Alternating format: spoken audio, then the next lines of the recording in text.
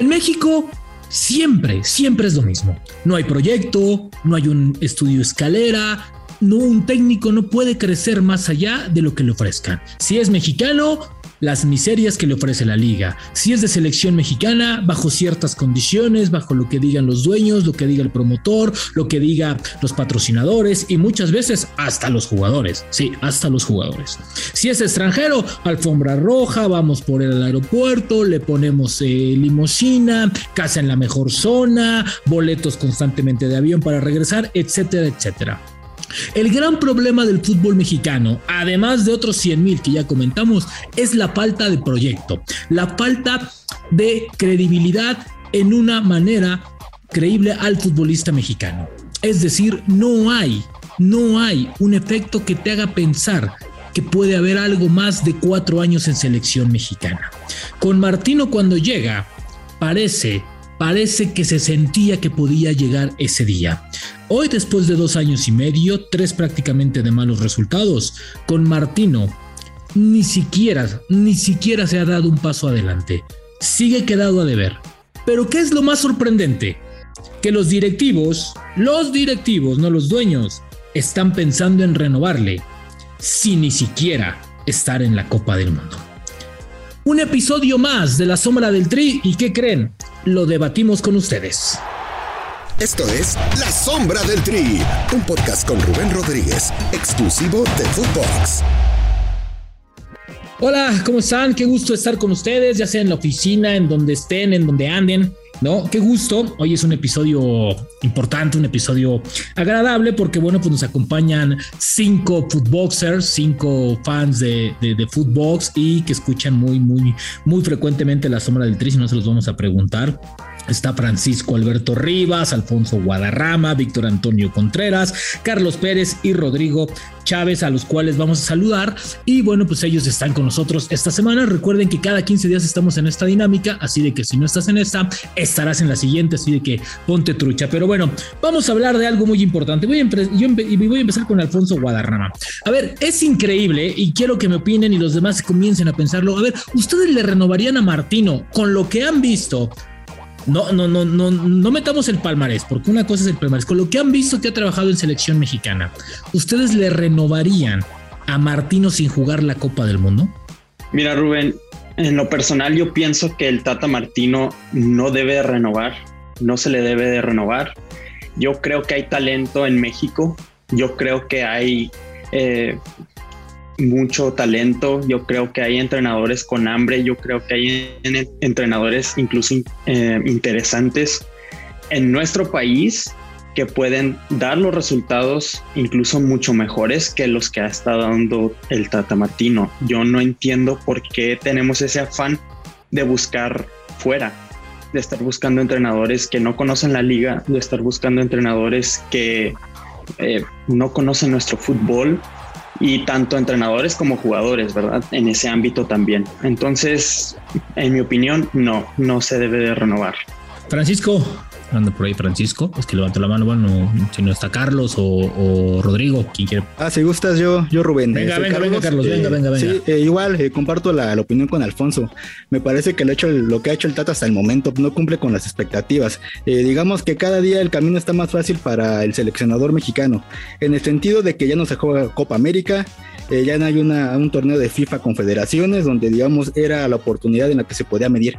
Actualmente, digamos, los partidos que el Tata jugó con los más fuertes del área de la CONCACAF, que es Estados Unidos y Canadá, sacó malos resultados. Con Canadá en el Azteca se le empató. Visitándolos allá en Canadá se perdió el partido. Con Estados Unidos se perdió 2-0 de visita y de local se empató. O sea, siento que hay que irnos con los equipos que están a nuestro nivel o incluso ya nos están superando.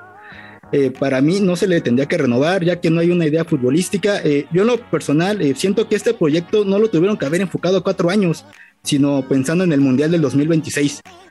Si se da la oportunidad más adelante, pues igual platicar cuáles jugadores son los que van a seguir para el posible Mundial del 2026.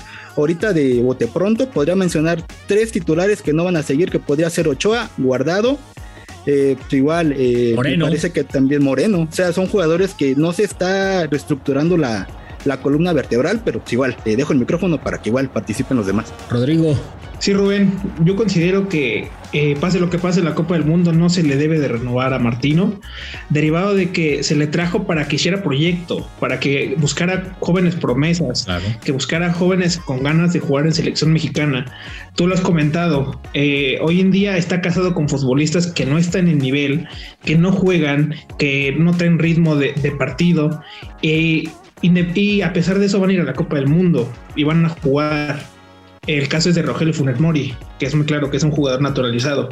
Hoy en día, no sé si el Tata ya ha visto ayer el partido de la Supercopa. Santiago Jiménez está ahorita en mejor momento que Funes Mori. Y hay jugadores del Atlas que ni siquiera ha convocado. Entonces, es un proyecto que ya no ni para atrás ni para adelante. Yo, pase lo que pase en la Copa del Mundo, pase del cuarto partido, no, yo va afuera. Tampoco. Víctor, ¿tú lo dejas, le renuevas o esperas? Primero que nada, mucho gusto a todos, feliz de estar aquí por segunda ocasión y pues sobre todo eso, yo creo que no lo renuevo, no lo dejo, estamos en este punto muy arraigados sobre el malinchismo, o sea, realmente no entiendo por qué queremos o nos gustan los espejitos que nos venden los sudamericanos, porque realmente pues no. O sea, vienen y se saben vender, esa es la realidad, ¿no? Yo creo que de alguna manera voy a traer el argentino más que nada, o sea, no tengo nada en contra de la nacionalidad, pero pues el argentino más que nada es el que mejor se sabe vender. Y no, yo creo que no ha sido un buen proceso en este periodo ya de 4 años y pues más allá de avanzar, yo creo que hemos retrocedido en parte porque sí, no tenemos confederaciones, no tenemos Copa América, no tenemos realmente ningún parámetro bueno y los parámetros que hemos tenido más altos en nuestras zonas donde Estados Unidos y Canadá los hemos perdido. Realmente a veces el Tata peca de soberbio porque, o sea, realmente agarrar y decir es que ustedes siempre quieren que se le gane a Estados Unidos, pues no sé cómo le iría a él si agarra pues y le dice chamba, güey, ¿no? Pues es tu chamba, güey, pues oye. Si él agarra y le dice a los argentinos, pues, es que siempre quieren que le ganemos a Brasil. No, pues imagínate, los brasileños. No, o sea, lo corren al siguiente día. No. O sea, no. O sea, realmente pues así es, o sea, estos parámetros son así y de alguna manera u otra pues no, yo creo que aunque pasemos del cuarto partido, o sea, realmente ni siquiera veo un cuarto, o sea, yo creo que vamos a jugar los 3 y nos vamos a regresar, o sea, No te me adelantes, con esa vamos a cerrar, no te me adelantes. Francisco, ¿tú lo dejas o lo quitas? Francisco, ¿andas por ahí? Hola, buenas tardes. Hola, ¿tú lo dejas o lo quitas al Tata? Pues mira, para serte franco, pues el único detalle con Tata que no me gusta es que no meta jugadores que básicamente tienen experiencia y que algunos de estos jugadores nos ayudaría mucho para el Mundial. Carlos Vela es uno de ellos que debería seguir continuando, pero Chicharito, que está en su mejor momento, debería tener una oportunidad, porque a pesar de que ya dicen que el tiempo pasó de él y que ya no está adecuado para jugar, yo siento que él todavía rinde, todavía tiene posibilidades de seguir jugando y a lo mejor nos va a ayudar a llegar al quinto partido. Pero es que lo que pasa que yo siento que no meten jugadores que no están todavía preparados para eso, para el Mundial. A mí me parece que tienes razón en eso, Francisco. Pero yo soy de los que cree que Javier Hernández no es la solución. Yo creo que hay jugadores en mejor momento, y algo que pasó hace unos días fue la premiación del Balón de Oro, ¿no? El Atlas arrasó con todos y ningún atlista está en selección mexicana. Ahora, todos estamos en que no se le puede renovar a Martino sin jugar una Copa del Mundo. Incluso yo pienso que llegando a un cuarto partido tendrías que pensar muy bien las cosas. Ahora, ¿es por el técnico o realmente México no tiene jugadores y es el nivel en el que tenemos que acostumbrarnos? Porque para mí el fútbol mexicano está estancado. ¿Quién va? Pues, bueno, para serte franco, yo diría que ahorita México no está al nivel. Porque, a decir verdad, yo siento que los jugadores mexicanos que tenemos actualmente no da mucho de qué hablar, con excepción del Chucky Lozano y Edson Álvarez, que esos son los que en verdad están destacando mucho, y que ahorita esos dos jugadores que te mencioné están ahorita en la mira de clubes de la Premier League, que ellos son los que tienen que estar convocados para el Mundial, esos sí son los indicados. Pero en lo que cabe de la Liga MX, yo, si me preguntaras también, ¿estás de acuerdo si metieran a naturalizados? La verdad, no sé, no me dejaría convencido, porque van a decir que no tenemos mucho mexicano. Bueno, vamos a dejar que naturalizados jueguen y tomen la posición de los mexicanos, sabiendo que los meros deberían estar en las selecciones, pero si no rinden, van a querer meter a los naturalizados. Ya ves que eso pasó con Eriksson, el entrenador sueco, hace mucho tiempo, ¿se acuerdan? Cuando convocó a Matías Buoso, a Leonardo Augusto del Pumas. Ya espero no se repita esa misma situación, porque ya cuántas veces hemos pasado por esas situaciones de que convocan a naturalizados, más naturalizados que mexicanos. Pues sí, Carlos. Sí, respecto a la materia prima que hay, igual yo siento que también hay que hacer un análisis también de parte del equipo. En lo personal, bueno, hay que ver las últimas exportaciones que ha tenido el fútbol mexicano. Pisuto básicamente ni siquiera debutó en Francia. Lainez, una esperanza que nunca logró explotar, no tiene minutos en el Betis. Igual lo que está pasando simplemente ahorita lo que pasó con Macías en su momento, fue a pasear a Getafe, y también lo que le está pasando ahorita a Orbelín Pineda. Fue a Celta de Vigo, el Chacho Coudet no lo pidió, no tiene minutos, y obviamente él, para poder ganarse un lugar o entrar en ritmo, tendría que regresar a la Liga Mexicana. Yo siento que sí hay que ver esa parte. Lamentablemente los jugadores que están saliendo al extranjero no están logrando una consolidación, y los que ya tienen tiempo, digamos, los únicos que traen, bueno, yo considero que el año lo tuvieron bien, fue Edson Álvarez, fue el que dio el, digamos, paso de calidad al ser titular. El Guti en el PSV también, pero de ahí en fuera siento que hubo mucha irregularidad. No sé qué opinan igual los demás. Víctor. Sí, pues es que realmente jugadores mexicanos que estén en equipos top y que puedan estar en equipos top, realmente no hay. Ahorita realmente no hay. Bien lo decías, Rubén, en el episodio 106, ¿verdad? Nosotros no tenemos para exportar jugadores, no tenemos la calidad. No.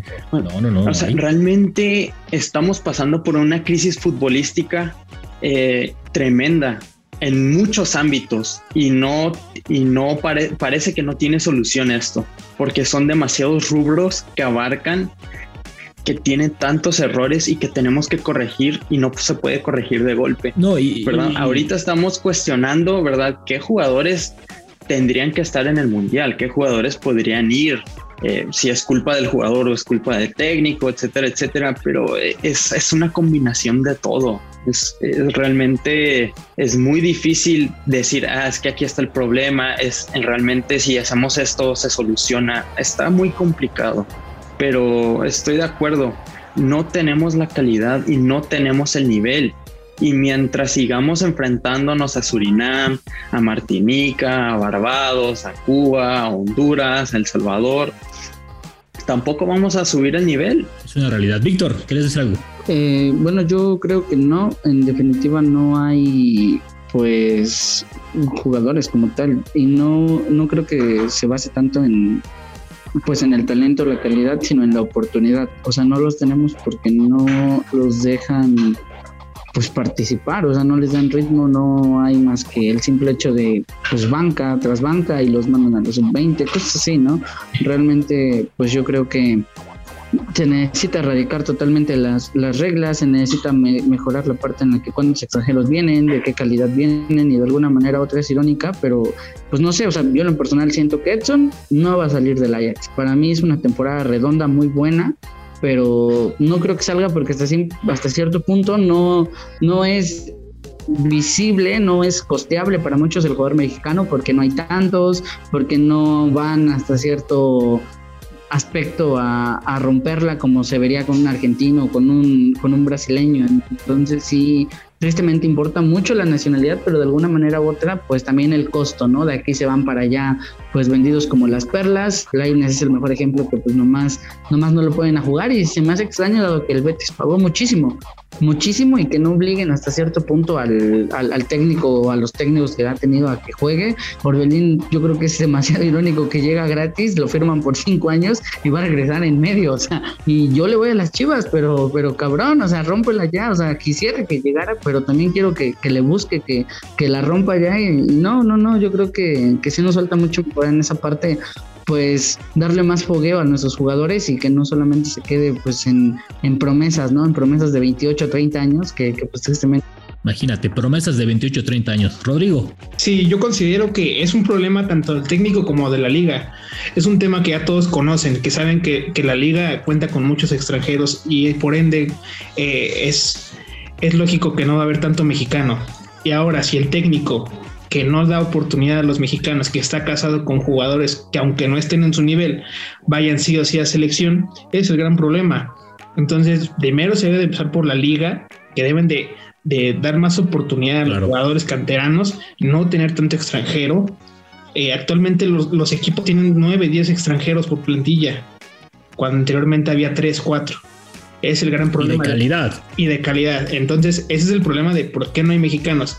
Y aunado a eso, también si el técnico está casado con jugadores que aunque no estén en nivel van a estar, que ya lo sabemos todos que va a haber jugadores que aunque no estén en nivel se van a subir a la Copa del Mundo, pues ese es el gran problema. Yo considero que el gran problema es el técnico y la liga, los directivos, los dueños. A mí me parece que también, y Carlos ponía un ejemplo hace ratito, decía 3 o 4 jugadores ya no va a estar en el siguiente proceso. Ese es el gran problema también, la producción de futbolistas. Me parece que no es extraño ver a Ochoa de su 5º mundial, cuando los demás porteros en el camino se van quedando. Hoy la mayoría de los equipos tienen portero extranjero, lo cual antes hace 15 años no se veía. Una posición que estaba hecha para el portero mexicano, hoy también tiene muchísimas dudas de darle el puesto a un mexicano. Es decir, creo que la liga tampoco ha sabido asumir su responsabilidad, porque es el primer trampolín hacia la selección. Y si el jugador mexicano no juega, pues ¿cómo va a llegar a un cuadro mexicano?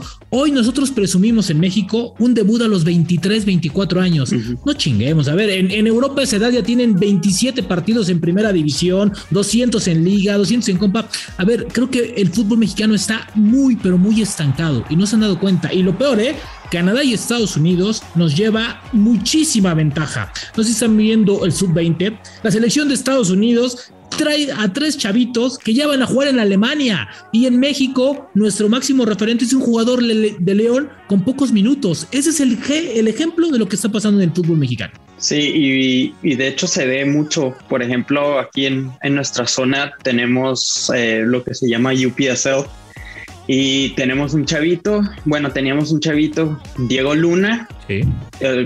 Tiene 17 años, ya está en la sub-20, está metiendo goles.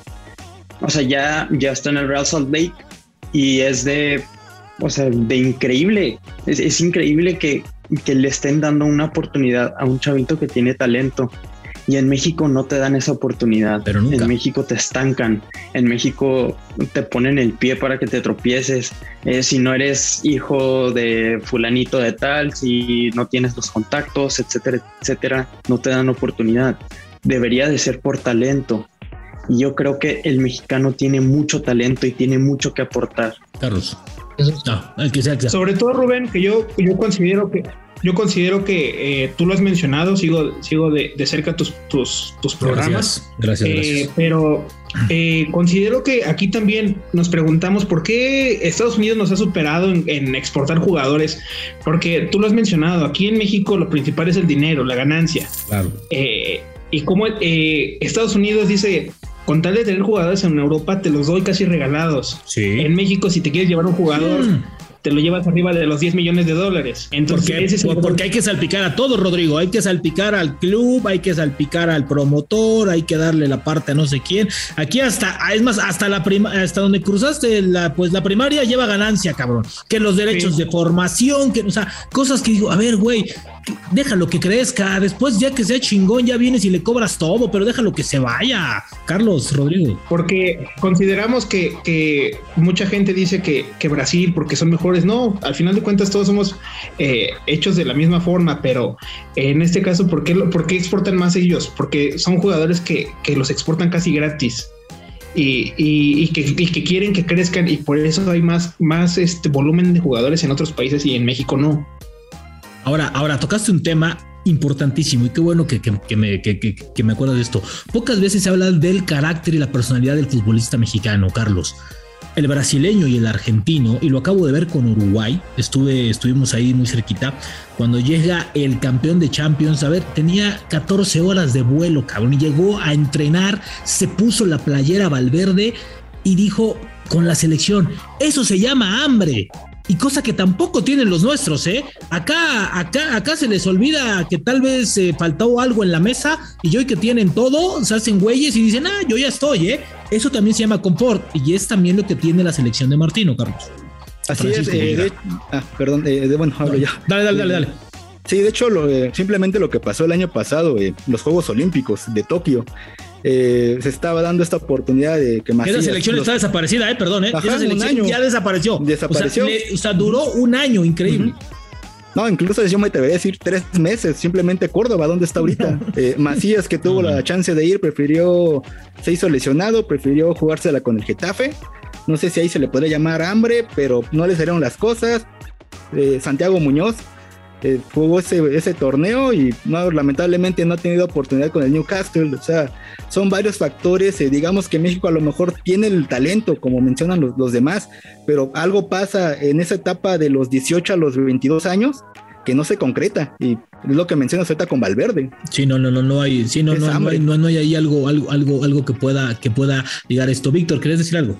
Pues que al final de cuentas yo creo que tristemente pues sí, o sea, realmente esa selección me parte ver que, o sea, ¿dónde es Córdoba, Alexis Vega? O sea, realmente ahí la rompieron, se le infló hasta más no poder, y hoy ¿dónde están, no? Y conste que hace unos días vi algo sobre Alexis Vega, ¿no? Realmente él te habla en su podcast que hace con su compañero El Canelo de dónde salen, de dónde viven, y hasta cierto punto pues tú dices, no, pues sí, de trascender, de hacer algo, y no, ganan los millones, se vuelven el mejor pagado de la liga, del equipo, y simplemente pierden el suelo, pierden las aspiraciones, porque saben que pues no es lo mismo ir a Europa, que vas a ganar yo creo que 1/10 parte de lo que te pagan acá, pero al final de cuentas el hambre es cabrona, y las ganas también, o sea, al final de cuentas se trata de eso, y pues no, yo creo que no vamos a poder tener una mejor selección si no tenemos más jugadores allá. Realmente es el colmo que Estados Unidos, que ni siquiera es apasionado del deporte, te gane por muchísimo, igual que Canadá, que ni tiene liga, tiene muchísimos años luz en tantos jugadores exportados, en tantas camadas que ahí vienen y que van a, pues hasta cierto punto, a romperla. Si no es de aquí a 10 años, tal vez en 20 o en 30, pero de que van a llegar a su objetivo lo van a llegar, ¿no? Porque así se basan los procesos y se van a hacer un nombre por allá. Pero sobre todo yo creo que un punto que no se toca y es importante decirlo es que pues ellos van allá, los mismos americanos, pero porque las posibilidades también son otras, ¿no? Evidentemente económicas a considerar que la de un mexicano, algunos tienen pues doble nacionalidad, o sea, realmente Pulisic, que creo que es de padre croata, o no, o sea, tiene doble nacionalidad, o sea, realmente ellos no van y ocupan plaza de extranjero, tienen otra posibilidad económica para, bueno, no romperla o que no le paguen algo, pero pues hasta cierto punto poder subsistir allá, ¿no? Es algo que tristemente el mexicano no tiene, y cuando lo tienen, pues evidentemente pierde el piso. Y sabes también, y tocaste un tema, creo que el atleta, y me atrevo a decir atleta norteamericano, es profesional, son entregados. Esos cabrones saben lo que les cuesta ganar una medalla, estar en un logro. Te das cuenta en el amor, y si no, date cuenta cuando entonan su himno, ¿no? De inmediato les nace la patria. Eso no lo tiene el mexicano, ¿eh? Y no lo estoy comparando, pero me parece que si hablamos de profesionales, Francisco, creo que también al mexicano aquí es donde fallamos. Y en todo, ¿eh? A veces todo el mundo le hemos huevoneado, la neta. Eso es cierto. La verdad, sinceramente, yo veo que muchos de nuestros compatriotas no le echan ganas. La verdad, yo que he visto jugar uno que otros seleccionados que pasaban a mejor vida y que ya se retiraron, la verdad solo iban por el dinero, yo diría, o que querían ir a Europa, pero para eso tenían que destacar su actuación en la selección. Por eso los equipos de Europa dicen, me gusta cómo juega, hay que llevárnoslo. Por eso el Chicharito se fue al Manchester, se fue al Real Madrid, porque lo vieron cómo juega en la selección y con Chivas, y de ahí pues los agarran, pero ya en la actualidad no vemos que ningún equipo europeo se interese en alguno de los que están ahorita de la selección, porque no se destacan como antes, porque ya no le vemos el amor a la camiseta y por querer representar a nuestro país. Se supone que queremos llegar a ganar un mundial, pero ¿cómo vamos a ganar un mundial si ni siquiera vemos un equipo competitivo? No vemos jugadores que de verdad suden la camiseta y que se en verdad muestren que de verdad son mexicanos, que de verdad muestren que están hechos, pero no, sinceramente para mí no hay jugador mexicano que le eche tantas ganas como cuando en la sub-17, ¿se acuerdan cuando ese mundial cuando Giovanni, Carlos Vela? Bueno, hicimos pachanga de una semana, cabrón, parecía pues fiesta del pueblo, cabrón, una fiesta, pachanga del 15 de, pero, pues sí, o sea, es que en esa generación, en esa categoría, pues sí se trabaja bien. El tema es, no sé si lo decía Rodrigo Carlos, ¿no? El tema es el brinco. Y ahí viene la liga, porque la liga no le abre espacio al de 20 años. Hoy no sé si han escuchado al técnico. No, es que debuté a uno de 21. Ay, güey, y después, o sea, no por ponerlo a jugar 25 minutos, ya te quieras poner esa medallita. Dale el proceso, dale un seguimiento, dale un lugar, juégatela con ellos. Y digo, entiendo que la presión es diferente. Pero a ver, para ir cerrando, tocamos 3 temas, ¿no? Que fue el carácter, personalidad y yo le daría hasta el conformismo del jugador, el nivel del futbolista y la capacidad del entrenador. Creo que son 3 variables muy importantes para mostrar el nivel de la actual selección mexicana. Voy uno por uno. Carlos, ¿cuál es el principal responsable del mal momento de la selección mexicana? Yo diría que todos, desde la liga, el planteamiento de la selección y también hasta las mismas reglas que hay de competencia.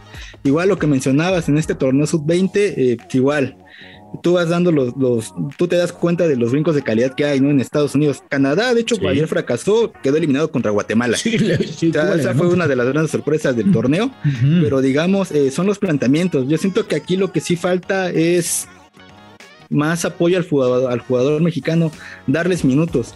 Obviamente, yo la verdad pensé que cuando se quitó el descenso se iba a dar más oportunidad a los jóvenes, porque obviamente pues no tenías el riesgo de perder la franquicia, el lugar, pero pasó todo lo contrario, ¿no? Incluso aumentaron los puestos de extranjero.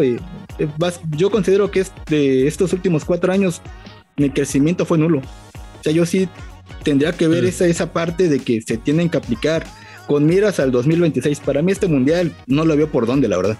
Alfonso. Bueno, ahorita que mencionabas, ¿verdad? Con miras al mundial del 2026, para mí se me hace también otro mundial perdido, porque definitivamente, pues ya, si ahorita no tienes nivel, menos vas a tener, porque ya no hay partidos de preparación, ya no hay exigencias, vas a clasificar directo, vas a ser cabeza de grupo, ¿verdad? Vas a tener todos los reflectores, va a haber más dinero, etcétera, etcétera. O sea, yo creo que ya de aquí en adelante, de aquí a que termine el Mundial del 2026, vas a ver pura mediocridad. Ahora, la verdad es que a mí me da mucho miedo, ¿verdad? Esta selección. ¿Y por qué digo miedo, verdad? Porque ahorita estamos diciendo hipotéticamente que nos va a ir mal, que estamos mal, que juegan, ¿verdad? Sin ganas, etcétera, etcétera. Pero empieza el mundial y de repente empiezan a jugar partidos como si fueran Argentina, como si fueran Brasil, etcétera, etcétera. Nos ilusionan y luego caemos. Y la liga. Y te chinga Arabia. Y la liga y los dirigentes dicen, pues bueno, pues miren, no nos fue tan mal, vamos a seguir igual. Eso es lo que a mí me da miedo. Porque no. Y tienes toda la razón. Porque no va a haber un golpe de realidad. Claro. O sea, el golpe de realidad debió de haber pasado en el 2014. Debimos de habernos quedado sin mundial. Pero ahorita eso ya no va a pasar. Por supuesto. Entonces. Estoy de acuerdo contigo, ¿eh? Creo que eso es lo peor. El espejito. Comprar el espejito mundialista de un mes. Y pues ya para cerrar y contestando la pregunta, el culpable son todos. Yo estoy de acuerdo con Carlos. Definitivamente, los culpables son todos. Rodrigo. Considero que muy respetable la opinión de los compañeros, pero considero que el principal responsable es el técnico de la selección mexicana, derivado de que sabemos que la liga nunca va a cambiar su formato, siempre va a haber mucho extranjero, poco mexicano, pero tú lo comentabas y has hecho mucho énfasis en ese tema. Nunca ha llamado de 3 años para acá jugadores que en realidad estén en su momento. Está casado con jugadores que pues va a llevar ahí, jueguen, no jueguen, él los va a llevar. Entonces, yo me imagino en mi mente una selección con jugadores que ahorita están en el momento, un Aldo Rocha, un Santiago Jiménez, un Johan Vázquez. Yo siento que no es una selección para ser campeona, pero sí para hacer un buen papel en la Copa del Mundo. Entonces, el principal es responsable, yo considero que es el Tata Martino, derivado de que para lo que se le trajo, no lo ha hecho. De 3 años para acá, tú lo has mencionado, es una selección nefasta, que no juega nada, que no mete nada. Y ese es el tema para que se le trajo, para debutar jugadores, para ya quitar a los de la vieja escuela, porque son jugadores que ya vieron lo que tenían que dar en selección y darle oportunidad a los jóvenes, a las nuevas caras. Si bien es cierto que ya tienen en mira el 2026, ¿por qué no hacer un buen papel en esta Copa del Mundo que se aproxima en diciembre, en noviembre? Entonces yo considero que si de verdad llamar a jugadores que están en su momento, se podría hacer un buen papel en Qatar 2022. Víctor. Yo creo que en definitiva es responsabilidad compartida y pues la verdad no presagio, aunque no soy psíquico, un buen futuro, y yo creo que en definitiva tiene que haber una debacle o algo pues que sí deje un parámetro muy muy bajo, y dudo mucho que hasta cierto punto les abran los ojos hasta con pinzas, o sea, no, pero realmente sí creo que necesitamos un golpe de realidad, un gancho al hígado, pero bien metido, para que en definitiva pues hagan algo y tengamos mejores procesos, mejores tomas de decisiones y sobre todo pues podamos crecer. Eso es lo que yo creo. Francisco, estás muteado, Francisco, ahí está. Para serte franco, hay varios factores. En principal es la directiva de fútbol, es decir, que cómo permitieron en el mundial por ejemplo, del 18, dejar a ese entrenador, ese Juan Carlos Osorio. Aparentemente tenía buen nivel, pero si sabiendo que las cosas no iban bien, era momento cambiar la historia, porque en ese mundial podía haber sido diferente. Porque también yo diría que por otro lado, que los directores técnicos son causa común de las fallas que tiene la selección, que no llegan a un quinto partido. ¿Por qué te lo digo de esta forma? Porque aparentemente no encuentran un sistema adecuado para enfrentar equipos tan difíciles. Porque, por ejemplo, Argentina, Arabia Saudita y Polonia son unos rivales que no creo de verdad que México les pueda dar pelea. Ellos les van a meter en una pelea bien dura, va a ser imposible meterles un gol, pero no le veamos imposible tampoco de que puedan ganar, porque si ya ven qué pasó con Alemania, creíamos que estábamos muertos, que estaban muertos en el mundial. La peor Alemania de la historia, de las peores Alemanias que hemos visto también, ¿no? Bueno, pero eso no es culpa de ellos. No, también. Pero sí se creían, ¿no? Yo, para serte sincero, yo lo veía perdido ese mundial del año pasado, del mundial pasado, perdón, es que yo lo veía perdido porque, híjole, Alemania es una potencia. Luego Pues Corea, pues se veía más o menos, pero Suecia... Pero ahí es donde caemos en lo que dice Alfonso. Le ganamos a Alemania, nos subimos al barco, nos sentimos campeones del mundo y viene Suecia y te pone un Ubicatex y te toca el nivel de siempre por no meter lo que tienes que meter siempre. Si ya ganaste el primer partido, pues haz otro esfuerzo para hacerlo y evitar... Sí, al número 1 del grupo, que era Brasil, y te hubiera tocado mucho más fácil el cruce. Pero si nos montamos en el triunfalismo. Pero bueno, señores, ha sido un gusto. Fueron 35 minutos rapidísimo. Ojalá nos volvamos a encontrar. Yo sé que sí, son fans de esta cosa. Entonces, rapidito, y con eso nos vamos a ir. Voy a ir uno por uno y con eso nos despedimos. Carlos Pérez, muchas gracias. ¿México avanza a la siguiente ronda, sí o no? Sí pasa, sí le gana. Sí pasa. Sí le gana a Polonia. Sí avanza. Rodrigo Chávez, ¿México avanza a la siguiente ronda? Sí, se queda en octavos. Ok.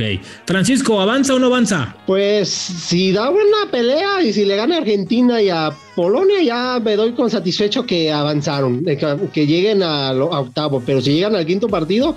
A ver, comprométete, cabrón, ¿sí o no, hombre? Con que lleguemos al quinto partido. Sí, okay. Con que lleguemos al quinto partido, eso. Alfonso, ¿sí o no? Yo creo que no. Mi querido Víctor. Pues como mexicano quiero que sí, pero siendo muy analítico yo digo que no. Ok, yo estoy con Alfonso y con Víctor, yo creo que no se va a avanzar y es lo que más le hace falta al fútbol mexicano, que no se avance. De acuerdo. Que no se avance.